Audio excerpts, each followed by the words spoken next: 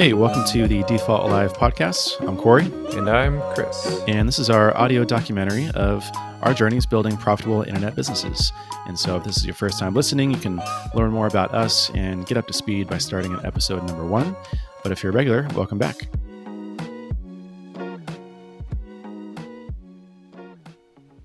All right, another week.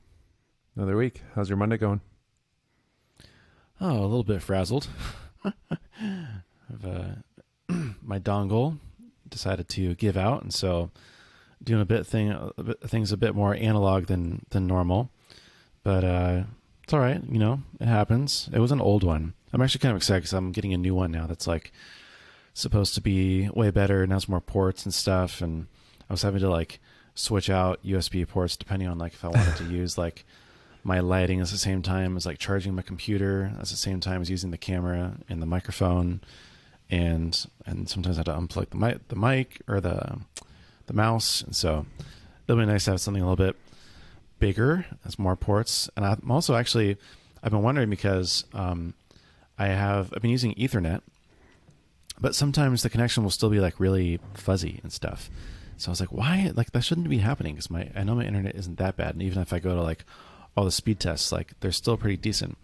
And I'm wondering actually now if it was the adapter kind of dongle, if it couldn't pull everything through or send it back, the same speed. So this one is supposed to have I don't know, I forget what it's called, giganet or gigabit or something, Ethernet speeds so we'll see. I don't know. Maybe it's a good thing. Yeah. The port situation with Macs is just somewhat ridiculous, it seems like. Yeah. It's this whole remote work thing too. It's just, we're all figuring it out still. I don't know. There's no right way to do things, and you kind of just mix and match yourself, and I don't really know what I'm doing. I'm just plugging things into each other and hoping they're compatible. Yeah. It's a whole thing. I hear you. Yeah. What about you? How are things going? Going all right. I'm pretty tired today. We're having some, I would call it sleep regressions with our son. So it tends to happen around, I guess, 3 or 4 months.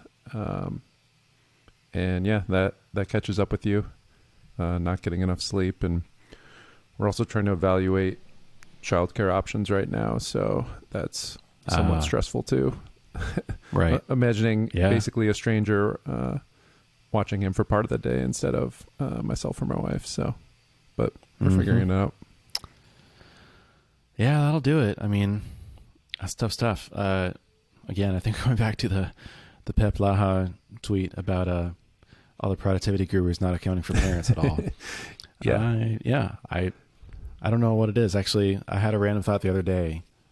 I think as I don't know, or heard about a friend or something, or someone we knew being pregnant, and I was just I don't know how I would get things done with a kid. It's just, doesn't that just dominate every second of your life? Unless of course you can go at it, but just every free second. That's just so bizarre. Yeah. I think I'm finding it's a lot harder to recharge because it doesn't feel you don't really feel like you have weekends anymore. Outside of a couple hours here and there if he's napping for a while, but right. I'm definitely trying to work less on the weekends. But still, Saturday, Sundays don't feel all that different from, Monday through Friday now. So it's hard. Yeah. It's really definitely hard. That's a tough one. Yeah, we've, my wife and I talked over the weekend about setting some more work-life kind of boundaries and trying to unplug and everything. And I didn't do a good job of that this weekend, but we're still talking about it's just this vicious cycle. Again, I think actually I was talking about it because we talked about it last week, but you work a little bit of weekends, or you feel like you didn't have a rested weekend, and then you're less productive during the week, which makes you want to work weekends again. And then it's just, this repeating kind of cycle. And it had me thinking too over the weekend, because I was doing small things, And I was kind of thinking like, oh, well, I can just like get to this on the weekend if I don't get to it during the week. Mm-hmm. But then it's like a self-fulfilling prophecy, you know, where like, because I've given myself the option, I will take that option. And it's like, wait a second, you know, if that wasn't an option, I wouldn't be doing it. And so, anyways, that's a tangent from, you know, not feeling like you have weekends is hard. Yeah. Yeah, it's all right. I mean, it's just something to learn and figure out, and that's what we're doing. So, just like everything else in parenting, right? Yeah. I mean, I wouldn't know, but that's what I'm here, just figuring it out along the way. Totally. Yeah. So, anything new or exciting in JetBoost land? Couple updates from last week. Honestly, pretty short list from me. I really only got in maybe 25, 30 hours of work last week, but,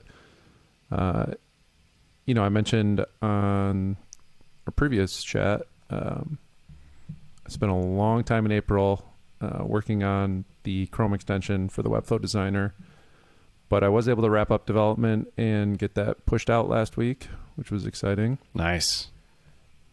One thing I had forgotten is how much more difficult it is to build applications that are in an app store versus just like web apps, because there's this process of you have to submit it and then it goes through whatever the app store's approval process is. So whether this is, you know, iOS, Android, or in my case, Chrome extensions. And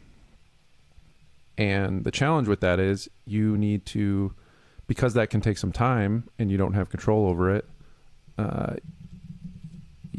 you need to ship very airtight updates. Like if there's bugs, it may take an unknown length of time for you to push out an update for that and have that update go live. And unfortunately for me, when I shipped the update to the Chrome extension, there was it was working great on my local development. You know, the famous saying, works on my machine.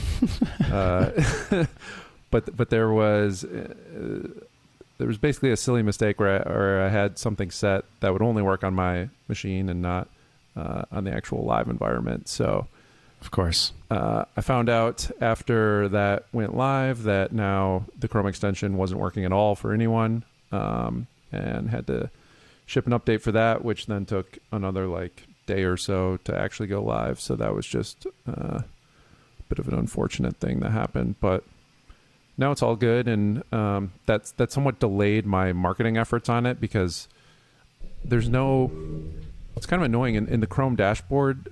There's no way to see like what percentage of people have which version of the Chrome extension. So it's kind of like, I don't really want to market this right now if I think like a good portion of people still have like the broken version. So I planned to wait a couple days, and then it was Friday, and I was like, I don't really want to announce stuff on Friday. So gonna go through all the various channels this week and give it some promotion, which I'm pretty excited about. Yeah, interesting. Well, I mean, at least you know that people are using it, because that it's not working. And yeah, I hadn't really thought about, I guess that makes sense, going through the approval process with the marketplace and building on a platform where they have to approve everything and whatnot.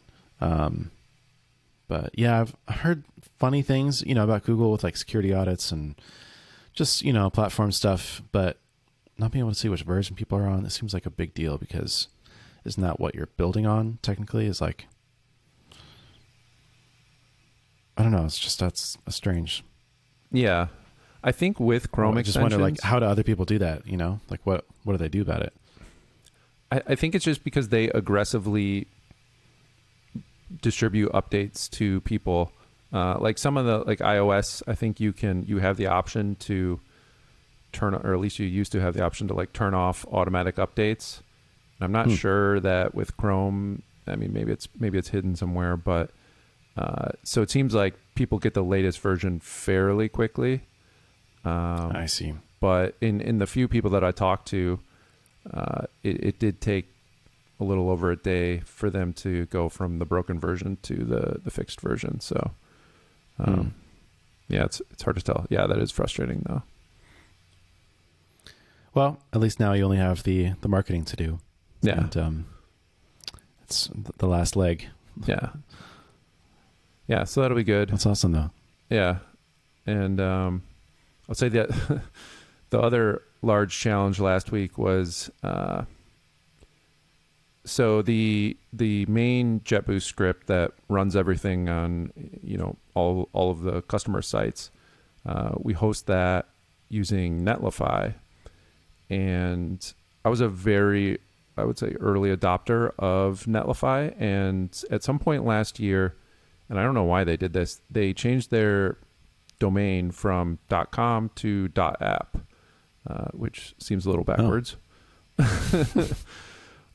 But interesting. Yeah, they made that change, and so anything that goes to their .com URL gets redirected to their .app, and they of course, you know, handled that all automatically. Well, I made, I would say, a very dumb mistake in the early days of JetBoost where I had people directly add the Netlify URL that points to the JavaScript that they need. So instead of like a redirect. Yeah, instead of like a subdomain of JetBoost. Right. Honestly, like looking back, I don't know why.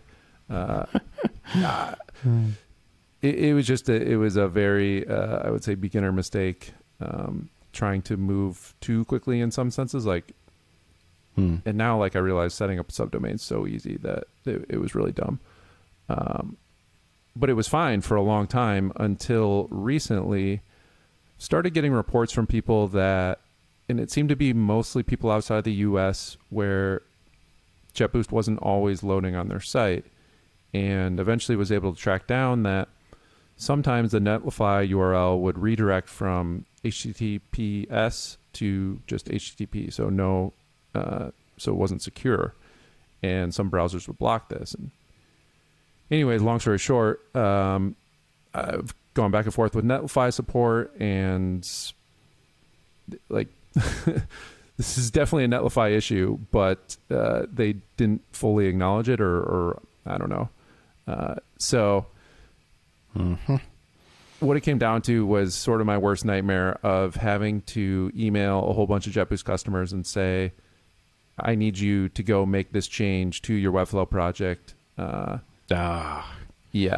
And it ended up being about, had to write the script to go through to basically scan every single JetBoost customer website and see which script they've included. And it ended up being about 20% of the customer base, which was a significant amount. And it was tough. It was tough to send that email. And I was like, listen, I'm very sorry. Like, I know, you know, you may have set this up 6 months ago, 9 months ago, whatever it is. And probably there's a good chance you haven't even thought about JetBoost in however long. And, you know, that's sort of how I'm approaching it when I'm running this email, and, you know, and knowing that it's going to take their time and their effort, to make that change. Like, and again, a lot of the people in Webflow are coming from WordPress or other, things like that, where people don't want to deal with like having to update plugins and, you know, plugin versioning and things breaking. And, so I'm very aware of that. And it was, you know, I tried to make it clear, like, this is the only time you're going to have to do this,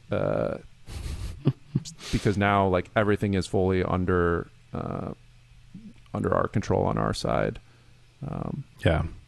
Which was, yeah, it was tough, but I will say, you know, I'm very fortunate that JetBoost has pretty amazing customers, and, you know, I didn't get a single reply. You know, I'm sure some people weren't happy, but nobody replied like furious or anything like that. And I did get a number of replies where like, you know, thanks, these instructions are super clear, and, you know, this is an easy fix and all that stuff. So, I think it was definitely good to be proactive about it and tell people to make that change before everyone was impacted by it. Yeah. It's funny. I saw that email, but I hadn't opened it yet. But I saw like action required, update the JetBoost script URL, so I knew it was probably something, along those lines. Yeah. But no big deal. I actually just updated it while you were talking. Oh, so there you go. I think the instructions were very easy, and it's really not a huge change. Yeah. In fact, actually, originally when I saw the email, I thought, oh no, I'm going to have to go through and like change something within the Webflow classes, or, like really like go through and change something. But then I opened it while you were chatting, and I just saw, you'll see the script references a URL. You'll just need to replace it with this new URL. And then save changes and publish. Like, oh, okay. Well, I could do that right now. That's funny. Yeah.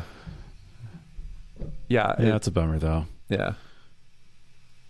I wish I tried to find any other solution, but ultimately that's what it was. Is there anything like catastrophic that would happen if people didn't update the URL? Or is it just like they're at risk? It seem to be happening more and more frequently within the last week, where catastrophic would be JetBoost doesn't work at all on their site for their visitors. So depending on how much their site relies on JetBoost, I guess that kind of is the degree of right. Yeah. It's like if you have a site, there's some people who use JetBoost, like it's a landing page and there's a search box, and like that's the start of their website onboarding flow. Like then that's obviously a big problem. But obviously with a subject like action required and go do this, the open rate was quite high, and I got a lot of responses pretty much immediately. So I think at the very least, a lot of people took care of it. Well, there's a growth hack for you. Just send an email to everyone who hasn't started a trial yet and say action required, start a trial.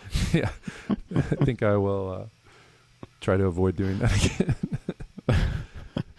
I think I was listening to Art of Product with Ben and Derek, and Ben keeps talking about how they have these like updates that are like new and interesting or large for their customer base. And then they'll like send an email and be like, go try it out. And then there's like, all of a sudden there's like record numbers of trials. And he's like, why don't we do this more often? It's kind of like, but of course I'm joking in your case. Yeah. Of course I say that, and then I don't do that for myself with Swy files. And so it's always easier in theory than in practice, or it's the advice you give is the advice that you need to tell yourself. Right. Yeah. How's it been going though? Pretty good. Yeah. I was trying to think back to last week. It feels like the last 2 weeks have been like pretty like simple for me. I feel like I really caught up last week on a few things I wanted to do. And put myself in a good position this week to get done 2 big things that I really want to. But last week I kind of got swept up into starting so last, Tuesday when we published, I mentioned that I wanted to really give Twitter a run, and I wanted to focus on growing my Twitter following, and that it would have these kind of downstream effects of growing the newsletter and Swy files paid members and help me get to my goals. And I feel like that would be like a really high leverage thing I could do. So, me thinking about that, I was also thinking, well, I was listening to the My First Million podcast, and Sean kept mentioning about how they had this like small group of people who were all trying to grow their Twitter following. And it was like him and Sam and this guy, Nick Huber, and Julian and Cortland, maybe. I think it was just like a few people, and they all grew a ton and like kind of like cracked the code and felt like, it was like this rising tide lifts all boats. So I put a feeler out on Twitter and was like, hey, would anyone be interested in, joining me to help grow? And, you'd have to be around the same range as me. So like between 5 and 10,000. And, we could really make a run at it. And I just got like this flood of responses of people kind of interested. And so I was like, oh, like maybe this is something like beyond kind of myself. And maybe this is kind of like also like a neat way for me to grow my following also, kind of transparently, selfishly. So I put up a forum, created it with Reform with Peter Sims' new product, and it was pretty fun and seamless. And basically just said, hey, if you want to do this, if you want to double your Twitter following by this date, like I am, then fill out this form, and then I'll put something together. And I had 107 responses, and so then it was like went through these different iterations of, are we going to put everyone on a list? Are we going to create a Slack group? It's going to be a part of Swipe Files. Are we going to create a Twitter DM that I capped it to 50 because that was what the Twitter DM group limit was. But I was like, 50 people on Twitter DMs is going to be chaos. It's like, oh, what if I split them into groups? So basically, it's evolved into this whole thing now. It's the Twitter Growth Challenge to double your Twitter following, and split people up into groups of 10. So there's 11 groups of 10-ish, and put together this Notion doc of rules and guidelines, and then Saturday, May 1st, kind of launched it. But today I'm sort of launching it. It's the first work week day, and it's a thing now. And people are posting, and my DMs are exploding constantly. People chatting and sharing tips and stuff. But it's been fun, and so I just posted my first thread as a part of the challenge today, right before hitting record on this, and I'm gonna share it around to the groups and see how it goes. But now every day, basically, be a lot more intentional with planning out tweets and threads and making a run at it. So that's been fun and interesting, but also it's been, took over Wednesday through Friday for me basically. And so anyways, that was fun. This week now I want to keep publishing on Twitter. And then I really need to publish an article that I basically have ready to go. I just need to make some small edits to, and then finally build out the brain within Airtable and Webflow and JetBoost, because I've been putting that off too. And last week I was also busy kind of preparing for hiring a VA. So kind of went through the process, had a call, I think that was good. And then I made a user manual for myself and started mapping out what are things I want them to do. And so this Thursday I should be matched, and I kind of wanted to hit the ground running then. So yeah, those are all the things kind of swirling around right now. Wow. Yeah, it was fun to watch the Twitter challenge take off last week. I know you posted as sort of this, just an experiment. Here's what I'm going to try. And like you just said, all of a sudden it became a thing. And now you're leading that. And I've seen it mentioned by a whole bunch of people on my Twitter timeline. So yeah, that's awesome. Yeah, it's been fun. I mean, it's kind of fun that it's turned into a thing, without me making it a thing or even wanting it to be a thing, because then it makes the stakes a lot lower for me of well, if groups fizzle out or people drop out, I don't really care. That's fine. It's people are going to make the most of it. But it's really I'm just kind of doing this for me, and I'm just helping other people as a favor. Whereas if it was a thing I was really putting on, then I'd have a lot more invested in it and probably be more of a stress inducer than it would be an encourager. And so, yeah, it's been fun. I'm going to see where it goes. I'm also thinking realistically, well, most people will probably not drop out, but will probably lose steam after the first couple of weeks. Mm-hmm. And that's totally fine also. But there's going to be a certain group of people who really make the most of it, who really take it seriously, and who I think will be very beneficial. And again, selfishly, just realistically, it's going to be beneficial for me too. So I kind of can't go wrong. Yeah. Do you know, I'm assuming your count has jumped a bit since you started it. Yeah, a little bit. In fact, let me pull up my ILO analytics right now. But I think I've gained, it's kind of funny too, because once I figured out the format that I was going to create Twitter group DMs of groups of 10, I emailed everyone who filled out the form on Reform and was like, hey, I think in order for me to create these group DMs, you're going to need to follow me. This is not a cheap trick for me to gain followers, but so I've kind of also artificially gained That's really funny. Around 100 people just overnight because of the challenge. But TBD on the actual effects of it. I think Yeah, so I'm getting close to 9,000. But let's see. Yeah, I mean, a lot of these tweets, though, actually just in relation to the challenge have gotten, at least I know, a lot of profile clicks. So I think it's probably, related in some way. Yeah, I've seen a lot of people tag you when talking about the challenge, which is cool. Yeah. Yeah. So we'll see how it goes. I'm excited for it. I'm personally just more excited to publish more and tweet more on Twitter and kind of see the downstream effects of it and just get going. I've already got a whole bunch of ideas for stuff I want to finally publish and tweet about. And so I'm stoked for it. Yeah, that's awesome. It's always so much more motivating to do things with other people or alongside other people. Yeah. Yeah. Yeah. I mean, that was like one of my main, I was like, geez, I need to like get something out today because like I'm leading this whole thing. And if I'm not publishing, like, what am I doing here? Like, what are people going to say or think, or like, I need to like lead by example. And so that was very much, I'll definitely carved out the time to do that today. And I'm sure it'll be the same every day now. I'll be, okay, well, I got to have something to share with the groups. Yeah. That's, I've talked to you about this before. That's a big reason why I want to do some sort of marketing fellowship group or be a part of one. Just so it's like, okay, every week, here's the, 3 blog posts I shipped or whatever it is, to have that group accountability on a task that, I might not just have the motivation to do on my own.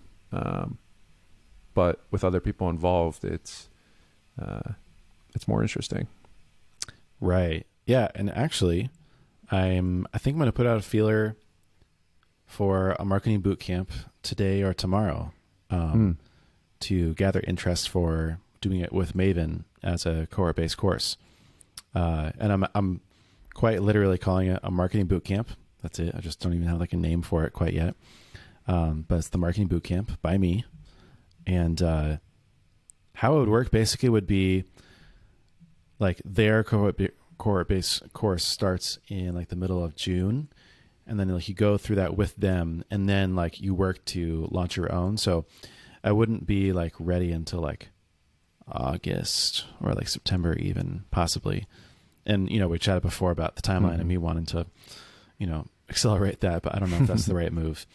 And, but timely to mention it because I'm going to put out a feeler. I need to get at least 100 people interested in it, to be accepted into their cohort-based course. So, I'll be pushing that hard this week.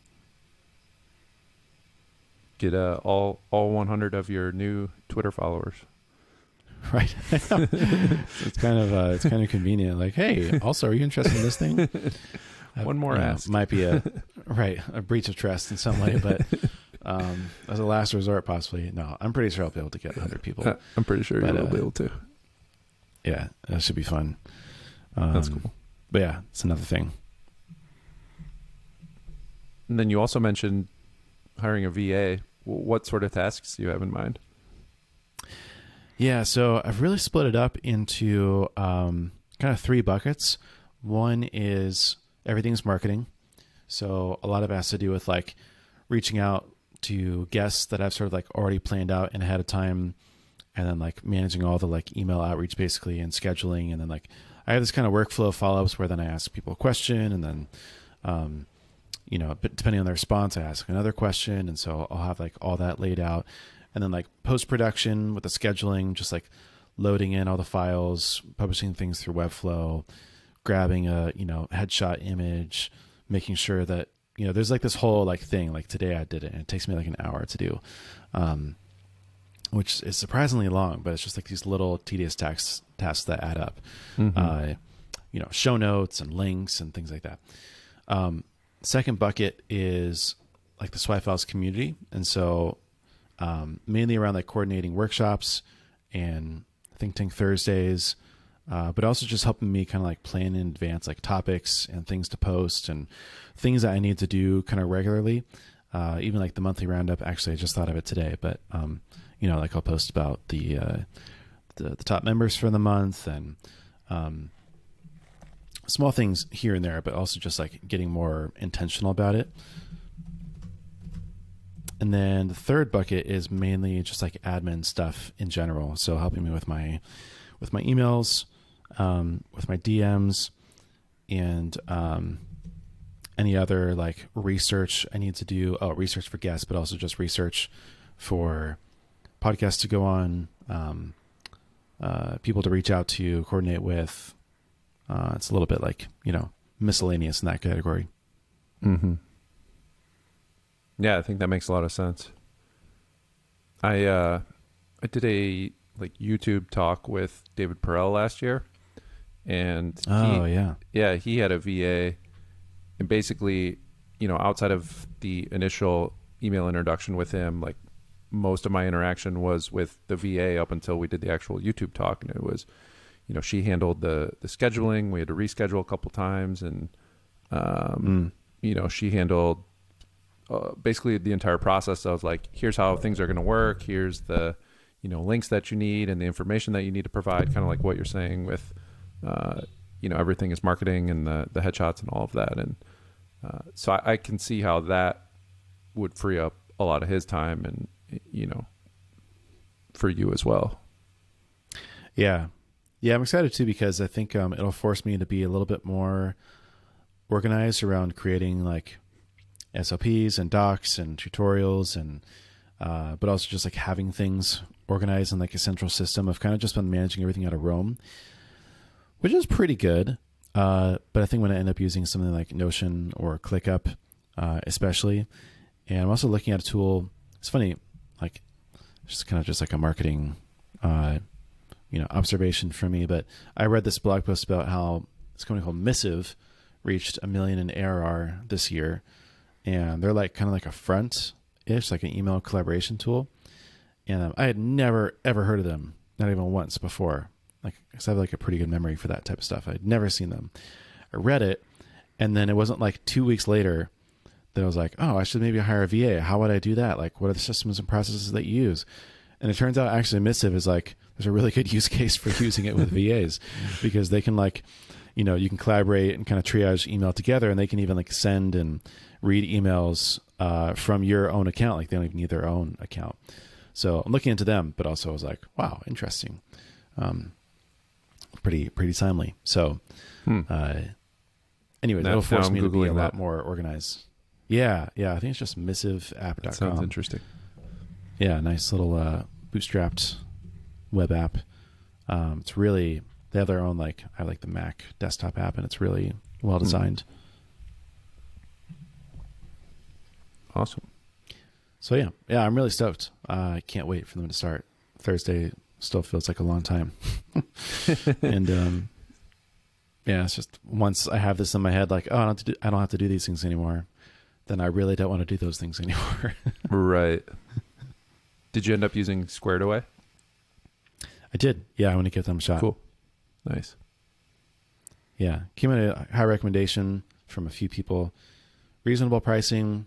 I thought the like onboarding process was really seamless, and I just felt like even if I could spend half as much, I'm not confident that it would make up for like the quality and especially the speed. I just felt like if I don't do this now, then I'm not going to do it, and it would just be too much going through Upwork, and don't have the thing for it now. So if it doesn't work out, I might re-explore that route. But they also have a pretty generous, like that was the other thing too, is a lot of people are like, oh, well, it might take a few times to like find the right VA, which could take a couple months. And I just don't have that. And so one of the things that I liked about Squared Away too is if it's not working with your VA, like they'll rematch you with another. And so it's, I feel like that's a big value prop too.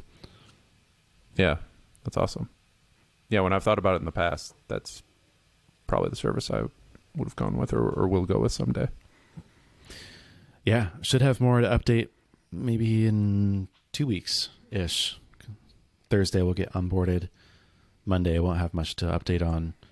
But then after that, should have my first kind of feeler for how things are going. Cool. Yeah. Well, anything else going on in your world or other thoughts?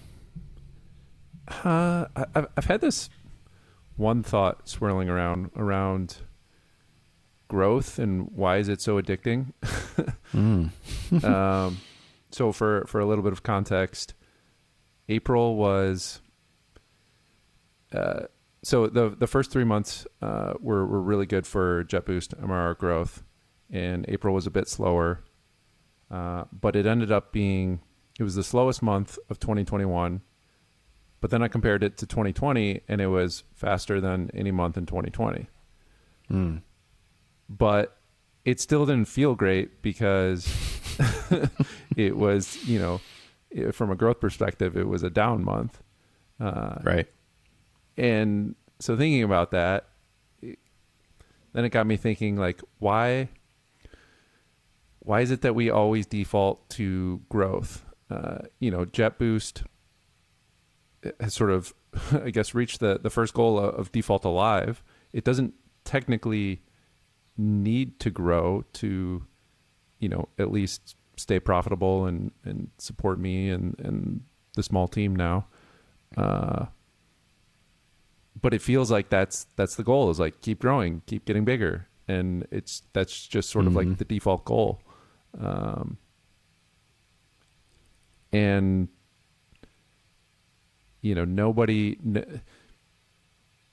there are no outside forces putting that on me. That's all internal.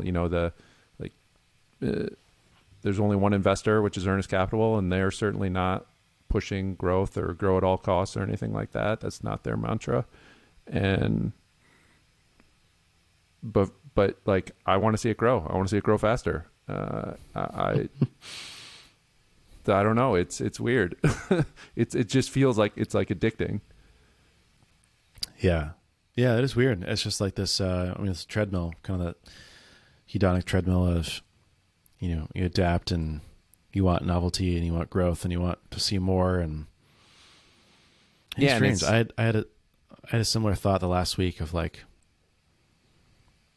I just, I feel like especially in SaaS, like for other, I was listening to a podcast with someone and it was something like a really like boring business, like a laundromat. And it was like super profitable, but they were like, yeah, we basically like capped out. Like, we're not going to like make any more, like our expenses are fixed. Like now to like grow, we just have to like start a new one. But like now it's not like we don't really like want to do that. So like, this is it. We're just going to like try to maintain this as long as we can. It's like, how weird.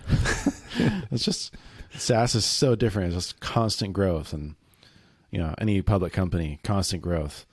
It's very strange. Yeah. I think I don't know. It doesn't feel like you can sit still because the market's always changing. Technology's changing. Your company doesn't exist in a vacuum. So, it seems like if you're not growing, then you're probably not going to stay static. Like, you're just going to start declining. And right. Then that obviously feels a lot worse too. Yeah. I mean, there's the adage of if you're not growing, you're dying, and whatever else it is. I think, it's weird. Here's a question. I mean, you were at Baremetrics for, I think part of the time it was like fairly flat, right? I mean, you guys went through periods of like strong growth and then maybe not as much growth. Mm-hmm. But even when it was flat, it was still making a lot of money. Yeah. I mean, it was still, we were always like kind of break even, like not very profitable, like really ever. Huh. But even then, we'd have a few good months and then it would kind of slow down, or then there'd be some where it'd be like, especially like, I always remember January and December being really slow, possibly even negative months. And so, that felt like a step back. We're just sitting there and you're like, it doesn't really like feel good just to be like sitting here waiting for things to go down. If it's not going up, it feels like it's definitely going to go down. Yeah. It's like a bad signal. And I mean, my goal as the head of growth was always to grow. Like that was quite literally you know, I existed there for a reason. And so if we're not growing, then what am I doing there? Which is maybe another, I don't know. It's probably like a bigger company thing. Again, one of my friends owns a event rentals business, and he's very ambitious. He wants to grow, but at the same time, like, he doesn't have anyone dedicated to marketing or to sales. Like, it's all him. And so even if he pushes hard, but even if he like took his foot off the gas pedal, it's not like he has to still like pay someone to like do marketing and sales. Like then they could just kind of coast and be profitable and, you know, focus more on like operations and the product and just, you know, maintain stuff. But when you have like a whole team and organization and roles designed to grow the business and the business isn't growing, then it feels like, well, we need these people to be productive and like they're here for a reason. So you have to grow. Yeah. Yeah, I guess that's a big difference from where I'm at with JetBoost is there isn't a dedicated team to growth,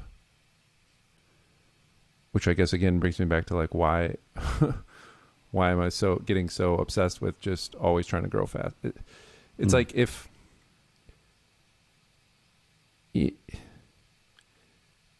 each month were to have been like if the MRR at the end of April was ended up exactly where it did, but January was if each month after January was like a little bit better than the previous month, like that would feel better. So if it was like a slight stair step up each month to April, that would feel better than having like a really great January, pretty good February, record month in March, and then like way down in April. It's like that roller coaster feels a lot worse than if it was just a steady incline. Mm-hmm. Yeah. I remember that too. At Baremetrics, it would be, I think like when I first started, the company had been like flat for like a year, and then started, you know, it was like a down month. It was December, and then it was January, was another down month.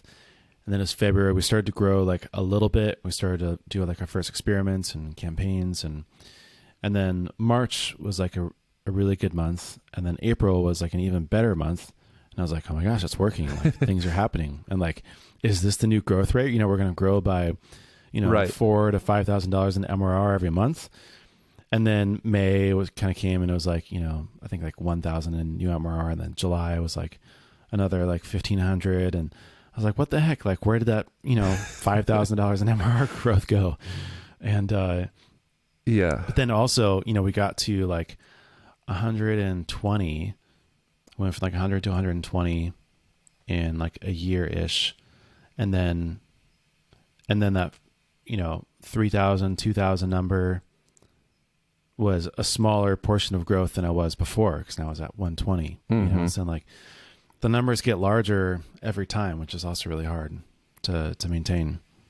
Yeah. Then the percentage is lower. Yeah. Right. Yeah. Like you said, if it was like, okay, let's grow 1% every month, then, you know, that number would be a little bit higher, but it would be kind of sustainably higher. But when you grow 5% one month, and then you have to grow 6% the next month, and it's like an even bigger leap, because now you have the 6% on top of the 5% you already had. Right. Yeah, it's tough.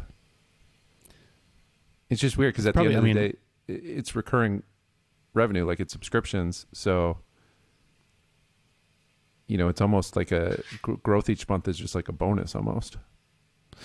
That's true. Yeah. I mean, in theory, it'd be like, you know, this recurring revenue, let's just like keep this forever. And then, you know, figure out how to like maximize the profitability from this. But people don't stick around forever. Yeah. Obviously there's usually. Yeah. But also you know, maybe you want to grow to make the most of the opportunity. That's what I was thinking. I was like, well, if you're not growing and like pushing, then like maybe you feel like you're selling yourself short, or you're not making the most of the opportunity. And what would other people do in my shoes? Well, they would, you know, grow, and they'd really be pushing it. And, you know, it's not 100% like truth in there, but I think naturally we all just want to make the most of every opportunity, especially as an entrepreneur. Yeah. Yeah, I think that's a good point. But do you feel I that do way think it's with swipe reasonable files? Yeah, that's kind of what I was thinking was, it's like, well, if I get to a certain milestone, will I be content to kind of like keep that? Like once I get to 1,000 true fans, 1,000 paid members, Right. will I be fine with just hovering, around 1,000, or maybe have a little bit of a buffer and hover around, 1,100 or something like that? And I'm not sure. I don't know. Probably not. Like just, knowing me, or just knowing like There's human 10,000. beings. Right. Yeah. It goes to the next milestone, or then I try to figure out, how do I like add on revenue on top of these recurring members, and Mm-hmm. when, one time or additional tiers or whatever. And so I don't know. I don't know if there's an easy answer there.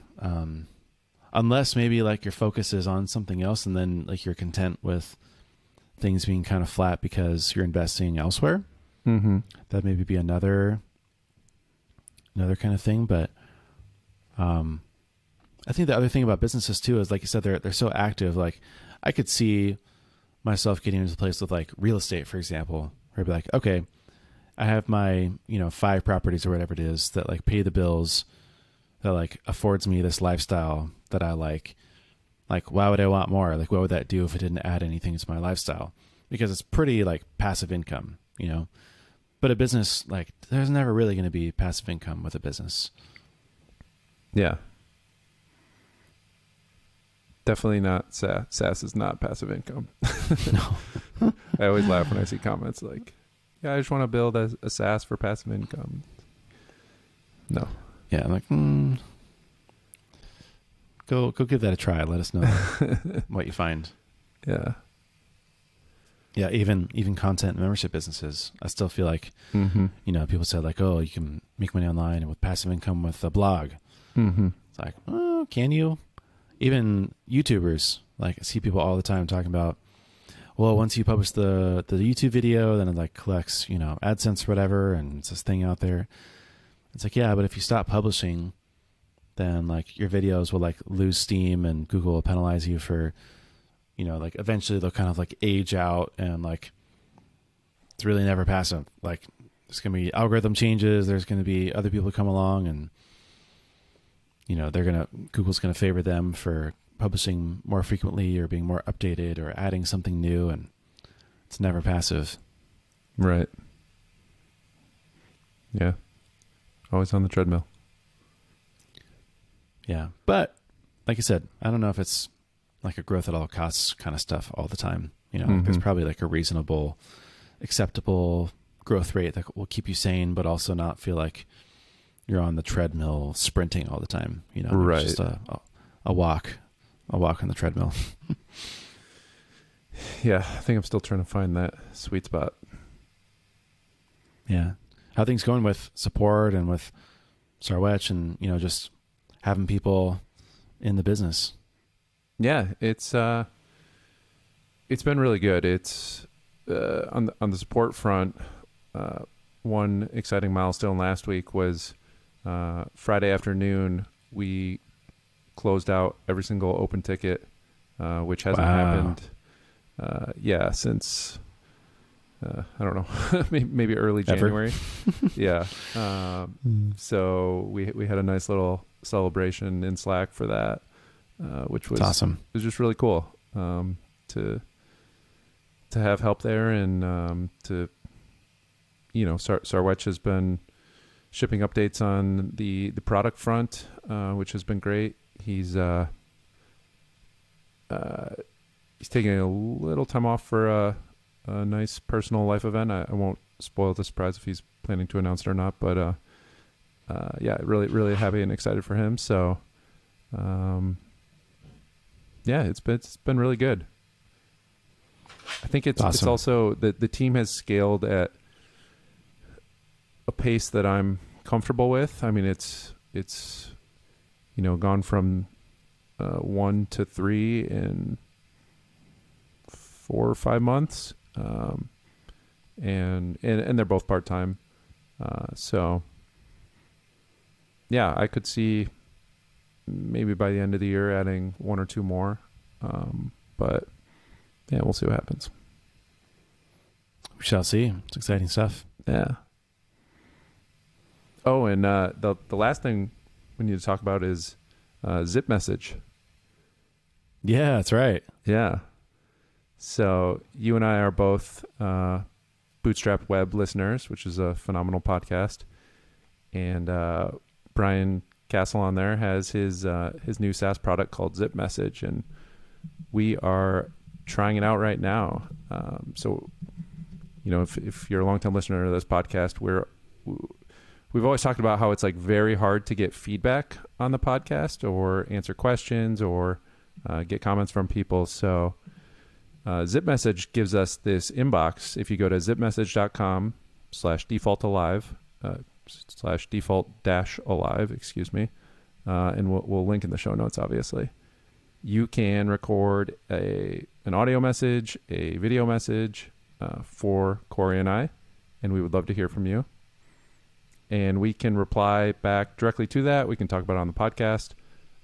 So yeah, we're going to give that a shot. We finally have like an inbox for the podcast. Yeah, it's fun. I'm super stoked. I'm looking for a while. Glad that it's finally like out of beta to give it a run and a test. It'll be interesting because it's so, you know, I've been listening and it's such a like broad use case tool that it's kind of like, you know, what are like the main use cases? And I think Brian is talking about like, do you niche down? Do you keep it really broad like a Loom, or, you know, what's like sustainable as a bootstrapper, or where do you like get that early growth? This is definitely an interesting use case, and I'm excited to see how it turns out. So if you're listening, you have a question, or if you just want to like help us test it out or something, we especially want the audio, because then we could even like play it within that'd the be podcast. Cool. And so I think if you head over, it'll like pop over and it'll say like start a conversation with Default Live, and then there's like screen, camera, mic, and text. And the easiest option obviously will be text. But if you can, go to that mic option and then record like a voice note for us. And that'd be super fun. Yeah, really cool. And I don't know if I did the greatest job introing it, but it's basically like a conversational Loom. So It's a very, very interesting tool. That's kind of a new thing. Yeah, I mean, if you love new technology, then like this is a fun one to check out anyway. So rooting for Brian. I think it's an awesome tool. Excited to check it out and give it a run. Yeah, hopefully we'll hear from some people. All right. Well, we'll link to it in the show notes. That'll be zipmessage.com/default-alive. And anything else before we hang it up for tonight? And that is it. All righty. Cool. Well, I'll see you in the next one.